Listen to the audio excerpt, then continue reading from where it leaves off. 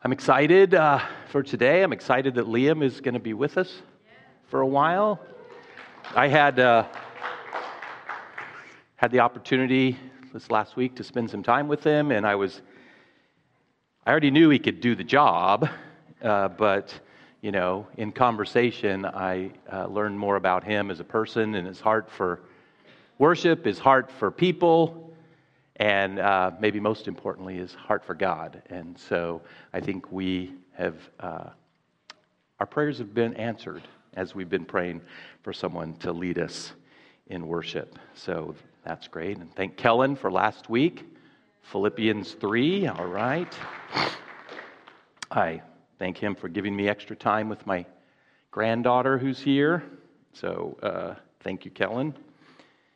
Today, so we're going to continue our study in our values. This is what we at Bridges believe to be important, what our decisions and actions are based on. We have 7 core values. They're summarized here on the, what are those things called? Posters? Things. And so far we've covered the first 3. We value bringing glory to God. We value reliance on the Word of God, and we value including members in ministry. Now this week, we come to our 4th value. We value dependence on prayer.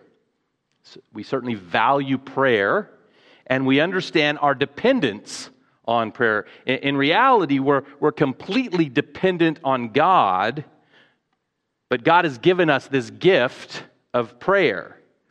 As the hymn so aptly states, what a privilege to carry everything to God in prayer. And it's through prayer, I believe more than anything else, that we express our dependence on God. So you could say we value and show our dependence on God through prayer. And God's Word, over and over, calls us in our dependence to come to God in prayer. In Colossians chapter 4, verse 2, which is the main verse we'll refer to this morning, the Apostle Paul exhorts, continue steadfastly in prayer, being watchful in it with thanksgiving. Remember, all our values are derived from our second value, reliance on God's Word. And Colossians 4:2 is just one of many examples of the value God's Word puts on prayer. The question is, do we as a church, do we as individuals share that value? Are our lives characterized by continuing steadfastly in prayer? Do we even know what that means? Is prayer a crucial part of who we are as a people? Or is it just one of those to-dos, Christian to-dos, that we often struggle with? If we at Bridges say that we value dependence on prayer, then we, and I mean each one of us, including myself, must make it a priority in our lives. Our lives must reflect our values, otherwise they're really not our values. Prayer can't be the thing we get to if there's time. It must be the thing we make time for, the thing we do with our time. And to do that, I believe we need to have a clear understanding of what prayer is. It may seem basic, but sometimes we need to be reminded of the basics. So, first point, what is prayer? I think we too often mysticize prayer, but it's not very mysterious. The main words used for prayer, to pray in the New Testament include both the ideas of worship and supplication. To come to God in an attitude of worship and supplicate. To ask Him for things. We pour out our needs before Him. That's what we find in the Lord's Prayer. The disciples came to Jesus and said, Lord, teach us to pray. And with a few introductory instructions that are important, but we won't look at them today, Jesus then says, pray then like this. Our Father in heaven, hallowed be your name. You come to God with an attitude and with words of worship. Father, your name is holy, hallowed. You're to be hallowed in our lives. Recognize, first and foremost, who you're praying to. The holy God, the holy, holy, holy God. And then what follows in the Lord's Prayer, Jesus' teaching here, is a series of requests. Your kingdom come, your will be done on earth as it is in heaven. Give us this day our daily bread, and forgive us our debts, as we also have forgiven our debtors. And lead us not into temptation, but deliver us from evil. As Jesus taught, prayer is mainly asking God for things.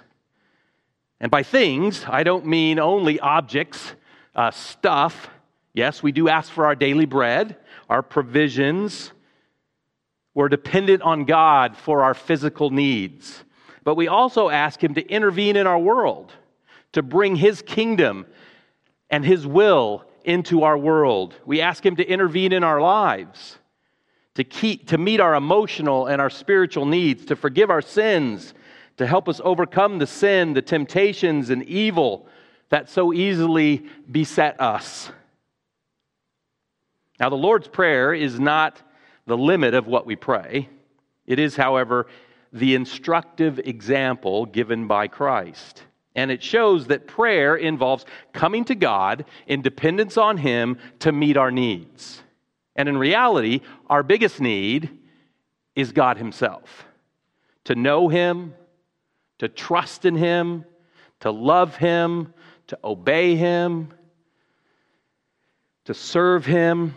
And God has given us the privilege of prayer that we might draw near to Him and beseech Him for these things, not just for ourselves, but also for our brothers and sisters in Christ. One of my favorite prayers in the Bible is found in Paul's letter to the Ephesians. In chapter 1, he tells the church what he is praying, asking God for them. Verse 16, we read, I do not cease to give thanks for you, remembering you in my prayers, that the God of our Lord Jesus Christ, the Father of glory, may give you the spirit of wisdom and of revelation in the knowledge of Him, having the eyes of your hearts enlightened, that you may know what is the hope to which He has called you, what are the riches of His glorious inheritance in the saints. And he goes on. Now, I'd encourage you to take time this week to read that prayer in Ephesians chapter 1 and pray it. Pray it for yourself. Pray it for your brothers and sisters in Christ. But my point is this. In this prayer, and many others in Scripture, we see that prayer includes asking God for a deeper relationship with Him. So, in summary, prayer is coming to God with an attitude and words of worship, and then acknowledging our dependence on Him by asking Him to meet our physical, our emotional, our spiritual needs, and those of others as well.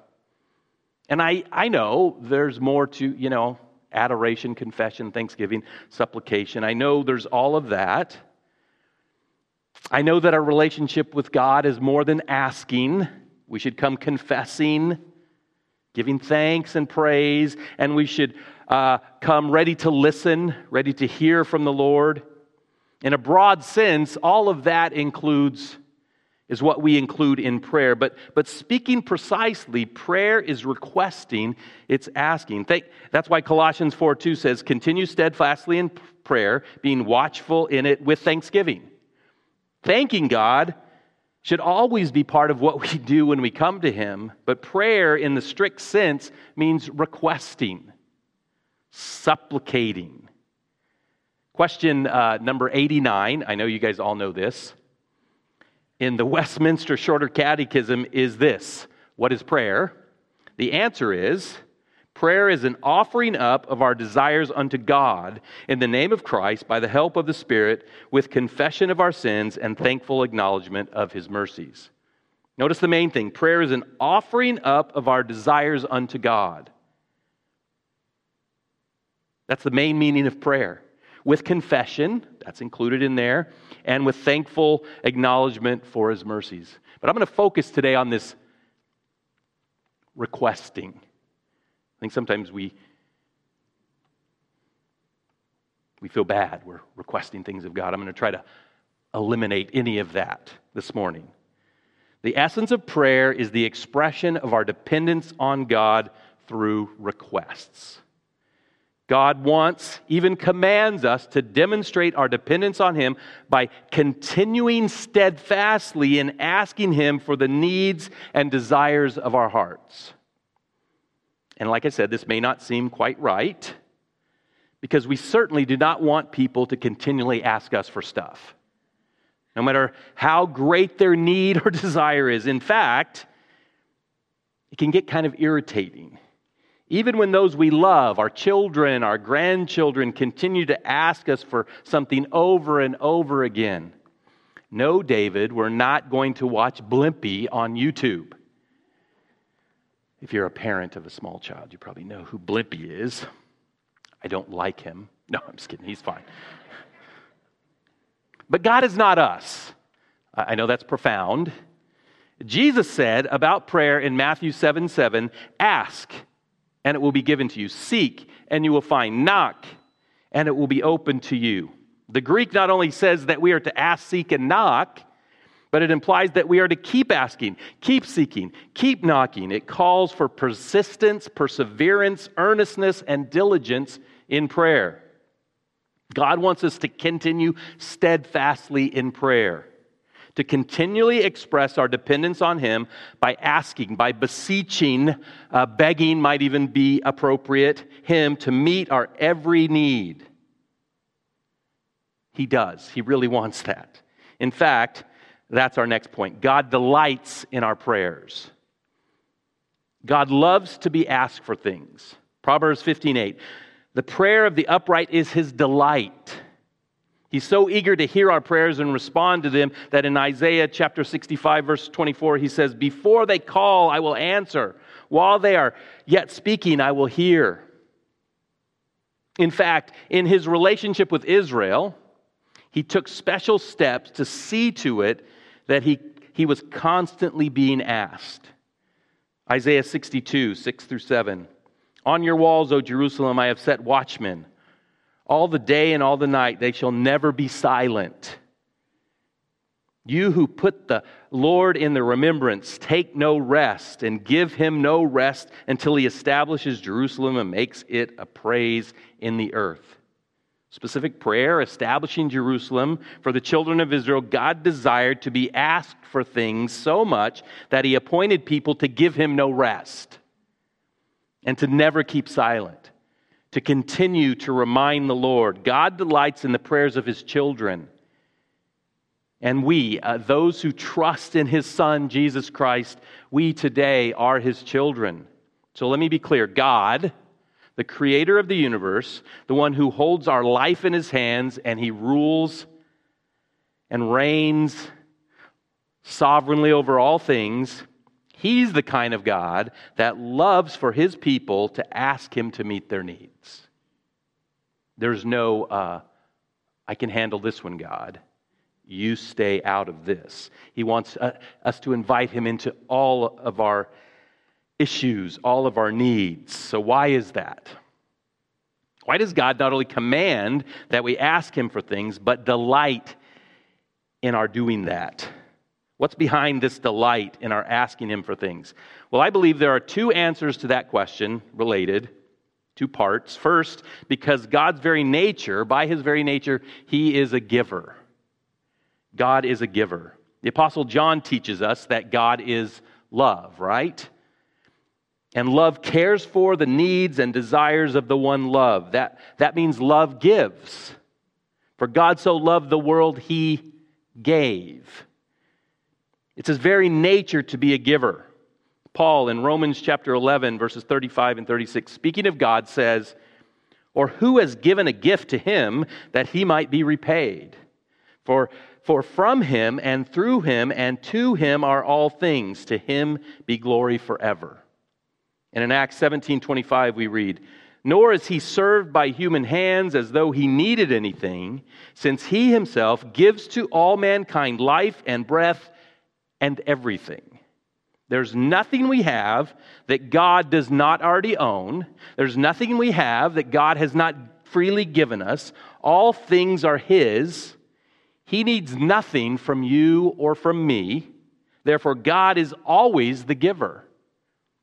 So the first reason God delights in our prayers is because He's the giver. He wants to give. His nature is to give. And this results in the second reason He delights in our prayer, because the giver gets the glory. This relates back to our first value. We value bringing God glory. And if you remember, God values His own glory. I will share my glory with no one, with none other. I am the unique God of the universe, the creator of all things, and I am to be glorified. Not me, Him, right? And one of the ways God receives glory is by giving. Again, Romans 11:36, for from Him and through Him and to Him are all things, to Him be glory forever. When God gives, God is glorified. Glory belongs to the giver, not the getter. Getters look and are needy. Givers look and are self-sufficient. This ancient story illustrates the point. Among those in the court of Alexander the Great was a philosopher of outstanding ability but little money. He asked Alexander for financial help and was told to draw whatever he needed from the imperial treasury. But when the man requested an amount equal to $50,000, he was refused, because the treasurer needed to verify that such a large sum was authorized. When he asked Alexander, the ruler replied, "Pay the money at once. The philosopher has done me a singular honor. By the largeness of his request, he shows that he has understood both my wealth and generosity." And we glorify God when we request things from Him. We show our faith in His wealth and His generosity. God gives us prayer because He wants us to see Him as gloriously wealthy and generous, a gloriously and wealthy, generous giver. And He wants us to see ourselves as totally dependent on Him. Psalm 50, verse 15 says, "And call upon me in the day of trouble. I will deliver you, and you shall glorify me." God answers our call for help so that we get the deliverance and He gets the glory. I will deliver you, and you will glorify me. Clear.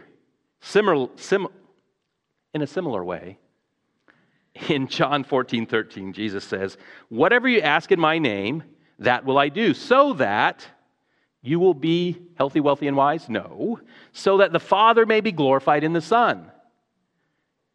Ask for things in my name." Why? Yes, so your needs will be met, but more importantly, so the Father may be glorified. God is glorified when He answers our prayers out of His glorious riches and generosity. Are you getting the idea? God wills that you pray.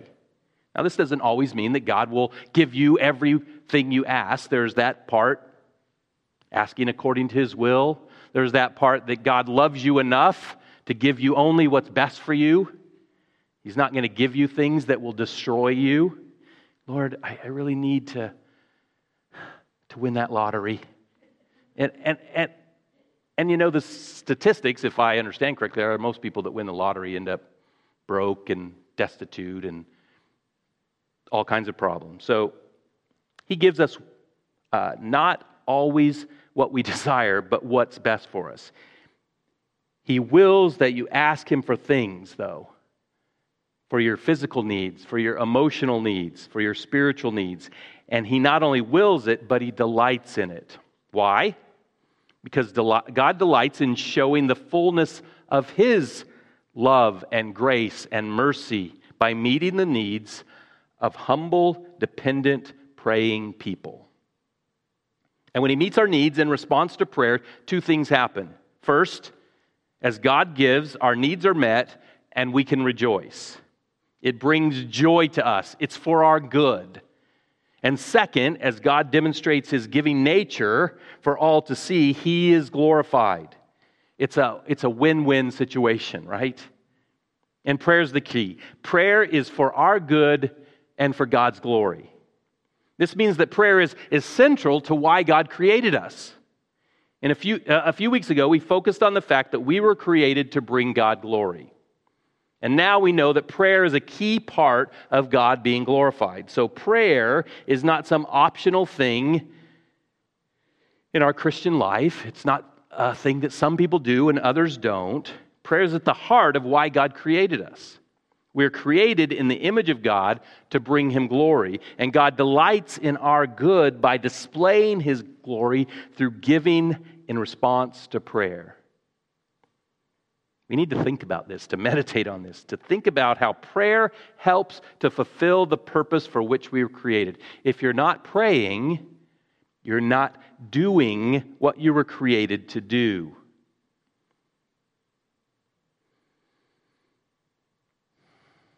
We need to think about how prayerlessness deprives us of our good and God's glory. This is deep stuff, but I believe we can embrace this truth, that the key to our good and God's glory is found in prayer. Then our motivation to pray will grow. If you get that, if prayer is how God is glorified, it's how I receive from Him, it's how I get what's best for me, because only God knows what's best for you, you do not, then I think our motivation for prayer will grow. I think at the heart of this message, of any time we talk about prayer, is that we increase in our prayer. We'll understand that God delights in our prayer, and this will result in our devotion to prayer. That's our next point. Be devoted to prayer. Back to Colossians 4:2. Continue steadfastly in prayer. There's one Greek word for that phrase, continue steadfastly. Proskarterer. It's really hard to pronounce when I probably didn't do that right. But anyway, it contains the ideas of earnestness, of perseverance, of diligence, of continuing in. The NIV and the NASB both translate it devote. Devote yourselves to prayer. And this just makes sense, doesn't it? If prayer is so great and central to God's purpose for your life, for your joy, for your good, if prayer is how we show our dependence on Him and how He receives glory, it just makes sense that God would tell us, command us, encourage us to continue steadfastly in prayer, to devote ourselves to prayer. This idea is not just found in Colossians. 5 other times in the New Testament, we find the same Greek word that I'm not going to pronounce in relation to prayer. 3 of those times are found right early in the book of Acts, as the church is beginning. Acts 1:14, all these with one accord were devoting themselves to prayer. Acts 2:42, and they devoted themselves to the apostles' teaching and fellowship, to the breaking of bread, and to prayers. There are other things we're to devote ourselves to, but today we're talking about prayer. And in Acts 6:4, the apostles said, but we will devote ourselves to prayer and to the ministry of God's word. So clearly, devotion to prayer was crucial to the early church, and that devotion was to continue.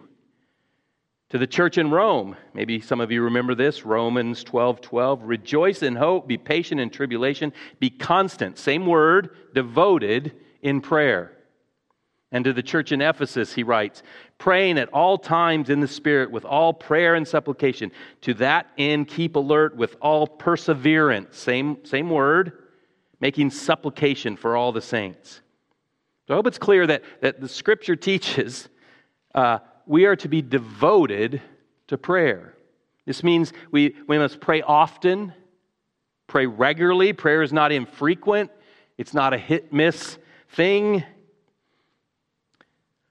Maybe some of you are thinking, oh man, that's a problem, right? Many of us struggle with prayer. I love to read God's Word, but that prayer thing just befuddles me. We know it's important, and yet we fail to make it important in our lives. Continue steadfastly in prayer means you must take steps to see prayer as an important part of your regular life. The same way eating and drinking and sleeping are. And that takes us to our final point this morning. As a church that at least says we value dependence on God through prayer, we must not only be devoted to prayer, we must be disciplined in prayer. We must take steps to see that prayer is part of our regular daily lives. This is implied in Colossians 4:2. Continue steadfastly in prayer, being watchful. Being watchful means that you work against distractions and hindrances. You do what you must to stay awake and stay on task. It means that you do what you have to do to make prayer a regular part of your daily life. And that takes discipline. Difficult word. Self-control. Luckily, we receive that as part of the fruit of the Spirit, right? Love, joy, peace, patience, kindness, gentleness, faithfulness. Did I forget any? And self-control. So with the rest of our time, I'd like to just get very practical. Give some practical suggestions that I hope can help us grow in our prayer lives. These are things that have helped me and others remain disciplined in our prayers. And I will say this, I haven't always been disciplined in my prayers. I have to come back to these. Oh, I've lost it here. Let's go back to this idea of discipline. First, in the area of being disciplined, schedule a time for prayer. You may say, I don't want a specific time. I'm kind of a free kind of guy. I want to pray throughout the day. I want to be continually in prayer. Well, amen to that. Paul teaches us in 1 Thessalonians 5:17, pray without ceasing. But it's not true that we must choose between scheduling prayer in solitude and praying and prayer being a natural part of our daily life. If you want to walk in prayer all day long, you'll need to have a specific time of prayer. Times of quiet communion with God. Why? Because you can't get deep with God on the run, fitting Him into the cracks of your day. This wouldn't work with your relationship with your spouse. You need to set aside time for one another, and the same thing is true with God. But you can enjoy continual fellowship with God on the run when you have gone deep with God in the stillness of that scheduled prayer time. So yes, make it your goal to have your whole day a walking conversation with God. As you encounter various things and various people, there's this prayers going up. Father, give me the right words to say. Father, help me not to get irritated by this guy. So there's that. But the way to develop that continual prayer is to be disciplined in having regular daily times of prayer. You'll go deep with Him in the moments of quiet focus, and this depth will make God real and present in the rest of your day. So I suggest that you do that in the beginning of the day. Examine your schedule and decide on a time for this meeting with God in prayer. Now you might ask, well, how long? How many times should these scheduled times of prayer be? Well, I don't have a specific answer, but I would say, and this is our second practical application, that we all should seek to grow in length and depth of prayer. Again, very practical. If you're doing nothing, if prayer, the last time you prayed, when was that? Was it last week? Was it last month? Then start doing something. Get that scheduled time. Start where you are. Take a step. Then ask God, pray to God to grow your prayer time in both length and depth. I would say it can't be too long. I mean, we have jobs. Well, some of you do. I don't really have a job. No, just kidding. I mean, some of us are retired. That should be just a time devoted to prayer, right, Sean? God desires us to have a deep faith, an uncompromising trust in Him, and depth comes through time spent in the presence of the Lord. There must be extended times in the presence of God. It doesn't have to be one long time. It can be several planned shorter times. We'll look at this again when we get to the book of Daniel because he provides us with a great example, I think. He was a high-ranking political official in Babylon. He was a Jew taken captivity into Babylon. He had enemies that caused a law to be passed that no one could pray except to the king. And in Daniel 6:10 we read, "Now when Daniel knew that the document was signed, this law that that all people could only pray to the king, he entered his house. Now in his roof chamber he had windows open toward Jerusalem. And he continued kneeling on his knees 3 times a day, praying and giving thanks before his God, as he had been doing previously." So not only do we see the courage and commitment, the depth of Daniel's prayer in an open window when his life was threatened, but we see that he was disciplined to pray 3 times daily. I think there's something to this 3 times daily model. I found it very helpful in my life to set aside time in the morning. That's usually the longer time. A time at lunch even, thanking God for your food and maybe a little bit more there. And a time before you go to sleep, maybe praying with your spouse at that time. That's what Christine and I do. And with alarms on your phone, you can set yourself any kind of prayer schedule you'd like. But don't do nothing. Devote yourself to prayer. Be disciplined. Schedule a time or times and continue to grow in the length and depth of your prayers. And along with that, one final application, develop a plan for prayer. Many things could be said about different prayer methods. I know if I just say, okay, I'm going to pray, and I go and just me, and I start praying, I kind of lose it. I lose focus. So these are things that help keep focus and help just continually bring things to the Lord. I'm going to mention 3 practical ways that have been helpful to me. First, write out your prayers. There are many ways you could do this. You can keep a prayer journal. You can keep a prayer list on your computer, your tablet, your iPhone, or your phone. I have an iPhone. You might not have an iPhone. And there's apps for this. I think there's an app called Prayer Journal that I've used in the past. But if you're less comfortable with apps, one of the most practical ways that I've found to plan prayer times is with an 8.5 by 11 sheet of paper. I think I learned this, maybe Randy and Phyllis can help me.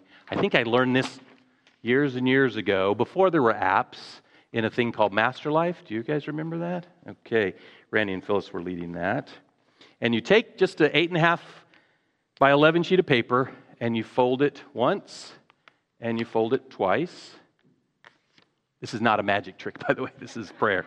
Okay. And see, interestingly, when you open it up, it's got... We got lines, and you could use a pencil or whatever to mark your lines, but you've got a total of 8 sections, right, on one piece of paper. And so what you do is you take and you mark the first one here daily, and then you take and you mark Monday, Tuesday, Wednesday, Thursday, Friday, Saturday, Sunday. So you got 8. One is daily, and the other 7 are for each of the days of the week.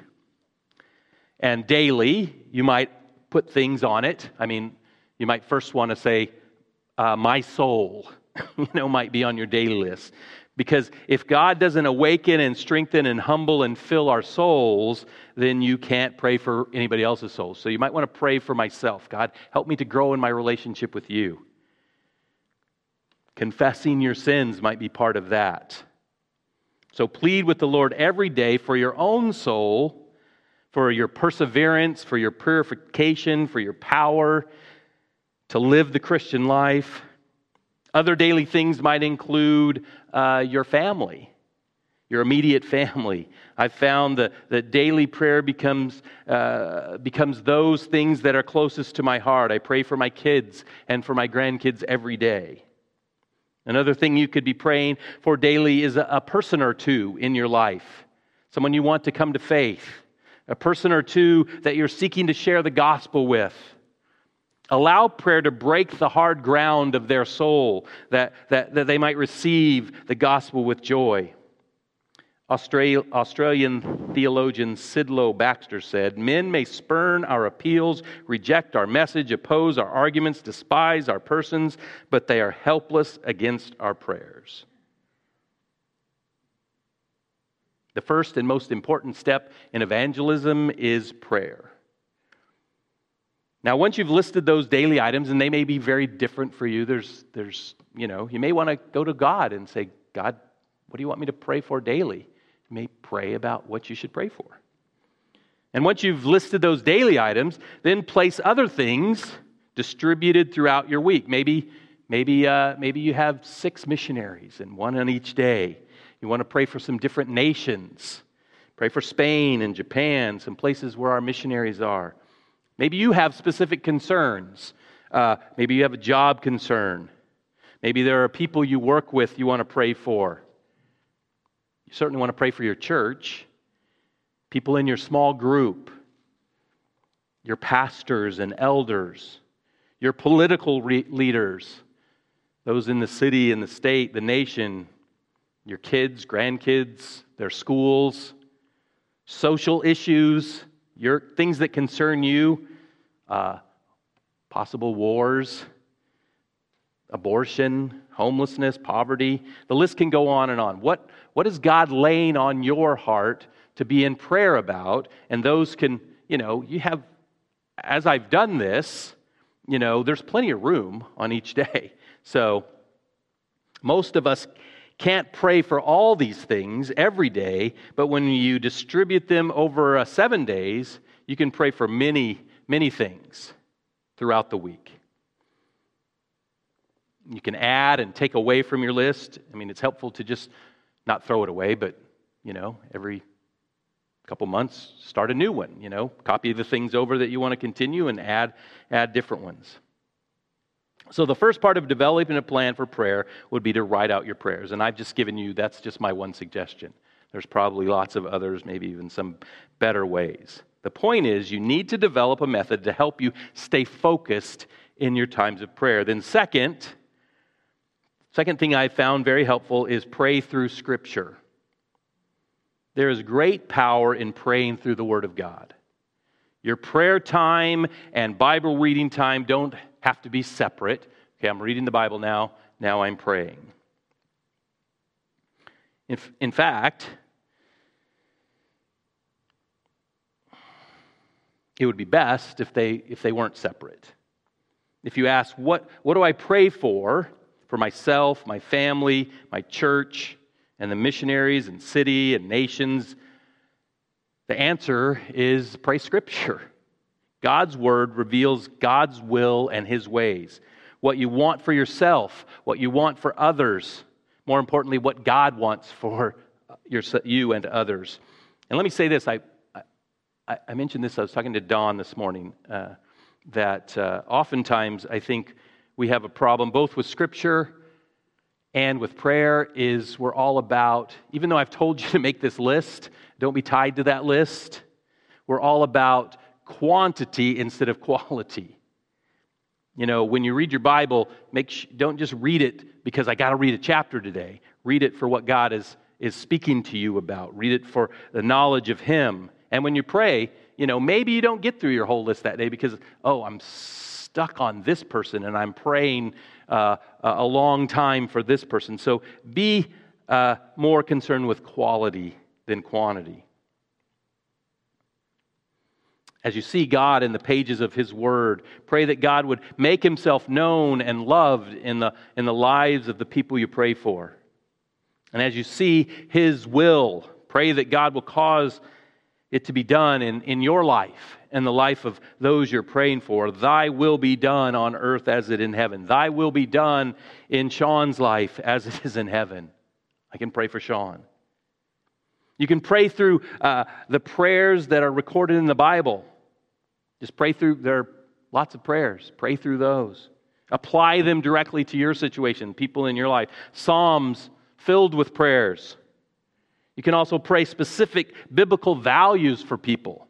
For example, if you want to pray for someone and you just want to go deep, Lord, you're putting this person on my heart. How do I pray for them? I don't even know what they need. Well, Father, maybe you pray the Beatitudes for them. Father, grant Bob would recognize his poverty of spirit. Let him mourn for his sins and not be indifferent or unconcerned for his own soul. Work a meekness into his heart. Grant him to be hungry and thirsty for righteousness. Give him the heart of a peacemaker and a reconciler. Make him pure and keep him pure, O Lord. And if your will for him is to be persecuted, give him grace to count it a joy and to remember that his reward is great in heaven. Pray those kind of things for the people in your life. Oftentimes our prayer requests, and I'm all for these, but they oftentimes just focus on physical health, particular situation. But most of the prayers in Scripture are about spiritual health, spiritual situation. Don't forget, go ahead and continue to pray for Helen's physical health. Pray for her spiritual health as well. Pray that God would be comforting her. Pray that she, even in this time of difficulty, she would be growing in her relationship with the Lord, that she would be meeting God and trusting in Him in a very difficult time. Praying like this is powerful because it's God's word, it's God's will that you're praying. So as part of your plan for prayer, rely on God's word to guide your prayers. And again, don't think, go for quality. Especially when you're praying for me. Sorry. One final part to include in your prayer plan. Pray with other Christians, which means you have to be around them. Remember, in the context of prayer, Jesus said, "For where 2 or 3 are gathered in my name, there am I among them." There is power as we gather together in Christ's name and express our worship and our prayers to Him. This is so important to build into your life, into your families. Families should be praying together. Churches, Bible studies, small groups, pray together.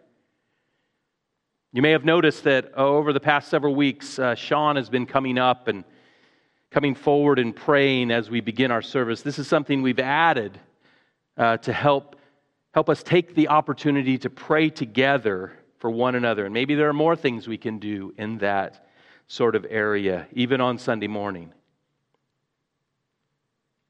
And each of us should look for opportunities to pray with and for one another. This is key to building genuine relationships. That's what we'll talk about next week. So this morning, we've seen what prayer is.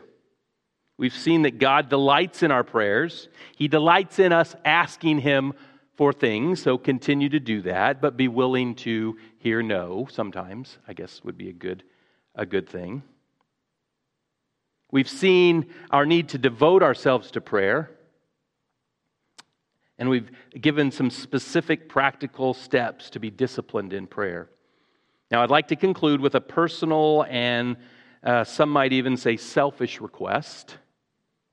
I believe that Bridges Church can have a greater impact on our community in Riverside, in the world, through sending folks out into it than we're currently having. As we seek to come back, if you will, from these difficulties, COVID, shutdowns, God has already given us some answers to prayer. We have Brian, who's doing a great job. He left. He walked out on my sermon. He may be fired. No, just kidding. He's going down to play some games with the youth. They enjoy that. And Liam just answered that prayer. I mean, these are a couple of big things that we've been praying about. And I believe that God wants us to meet people's needs as a church. He wants to use us as individuals where we live and in this community to help meet people's physical needs and emotional needs and, most importantly, spiritual needs. God wants to use us to bring people to Christ and to help them grow in their relationship with the Lord. God wants us to bring Him glory in this world.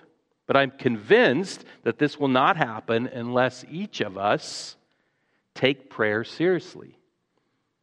Yes, we need good preaching and worship and leaders and small groups and youth and children's ministry.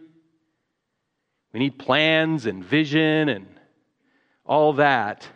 But the key to truly meeting people's needs and bringing glory to God is prayer. It's showing we're dependent on Him. It's showing that our strategies, even well conceived, will come to nothing unless we take them to Him. As we express our dependence on God through requests, asking Him for guidance and direction, asking Him for wisdom and power, asking Him to use us in ministry, to give us vision and a heart for the lost, to work in and through us for His glory and for our good. We need to pray for the ministries at Bridges. Now, we can do this on our own, and I hope we do. We can do this in small groups. I'd encourage the leaders of our small groups to set aside times of prayer, not only for the needs of one another, but for our church. And we also have a Sunday morning prayer time. Currently, this prayer time is online. It's a Zoom meeting from 8:30 to 9. Sean leads that. And if you'd like to join, there's a link in the online bulletin we send out. I just thank God for those that continue to persevere and continue to meet. Also, I've been talking to Sean about moving the prayer time back to in person here at the church. So stay tuned for more details on that. If I, as your pastor, could make one request of this congregation, it would be that we all would spend more time praying for our church. Praying for our ministries, our small groups, our Sunday morning service, praying for one another and the impact we have in our communities, praying for the impact Bridges can have in this community and beyond. And with that in mind, I'm just going to conclude with a true story. I've shared it before, but I pray it challenges you to consider making prayer for your church a regular part of your prayer life. 5 young college students were spending a Sunday in London. This is a number of years ago. So they went to hear the famed C.H. Spurgeon preach. While waiting for the doors to open, the students were greeted by a man who asked, "Gentlemen, let me show you around. Would you like to see the heating plant of this church?" They were not particularly interested, for it was a hot day in July. But they didn't want to offend the strangers, so they consented. The young men were taken down a stairway. A door was quietly opened, and their guide whispered, "This is our heating plant." Surprised, the students saw 700 people bowed in prayer, seeking a blessing on the service that was soon to begin in the auditorium above. Softly closing the door, the gentleman then introduced himself. It was none other than Charles Spurgeon. Would you pray with me? Father God, thank you for this incredible gift. Lord, we humble people with difficulties and troubles and things in life, people that are not noble, people that are weak and fail. You have given us a gift, and that gift is to enter into your presence, to come to you in prayer, to beseech you for our needs, Lord. And I pray that we would do that. I pray that we would schedule a time to do that we would schedule a time in your word and in prayer. That we would, when things come up in our lives, difficulties, hardships, just regular daily things, the first thing on our mind would, I need to take that to the Lord. When we're unsure of what to do, first thing that would come to our mind, I need to take that to our Lord. Father, I pray that we would be people of prayer. That we would seek our good and your glory through coming to you with every need, with our own needs, the needs of our family and our friends and our Christian brothers and sisters in Christ and our church, Father, that we would bring them to you and put them in your hands. And we trust you that you're faithful to answer in the ways that are best for us. It's in your name we pray. Amen.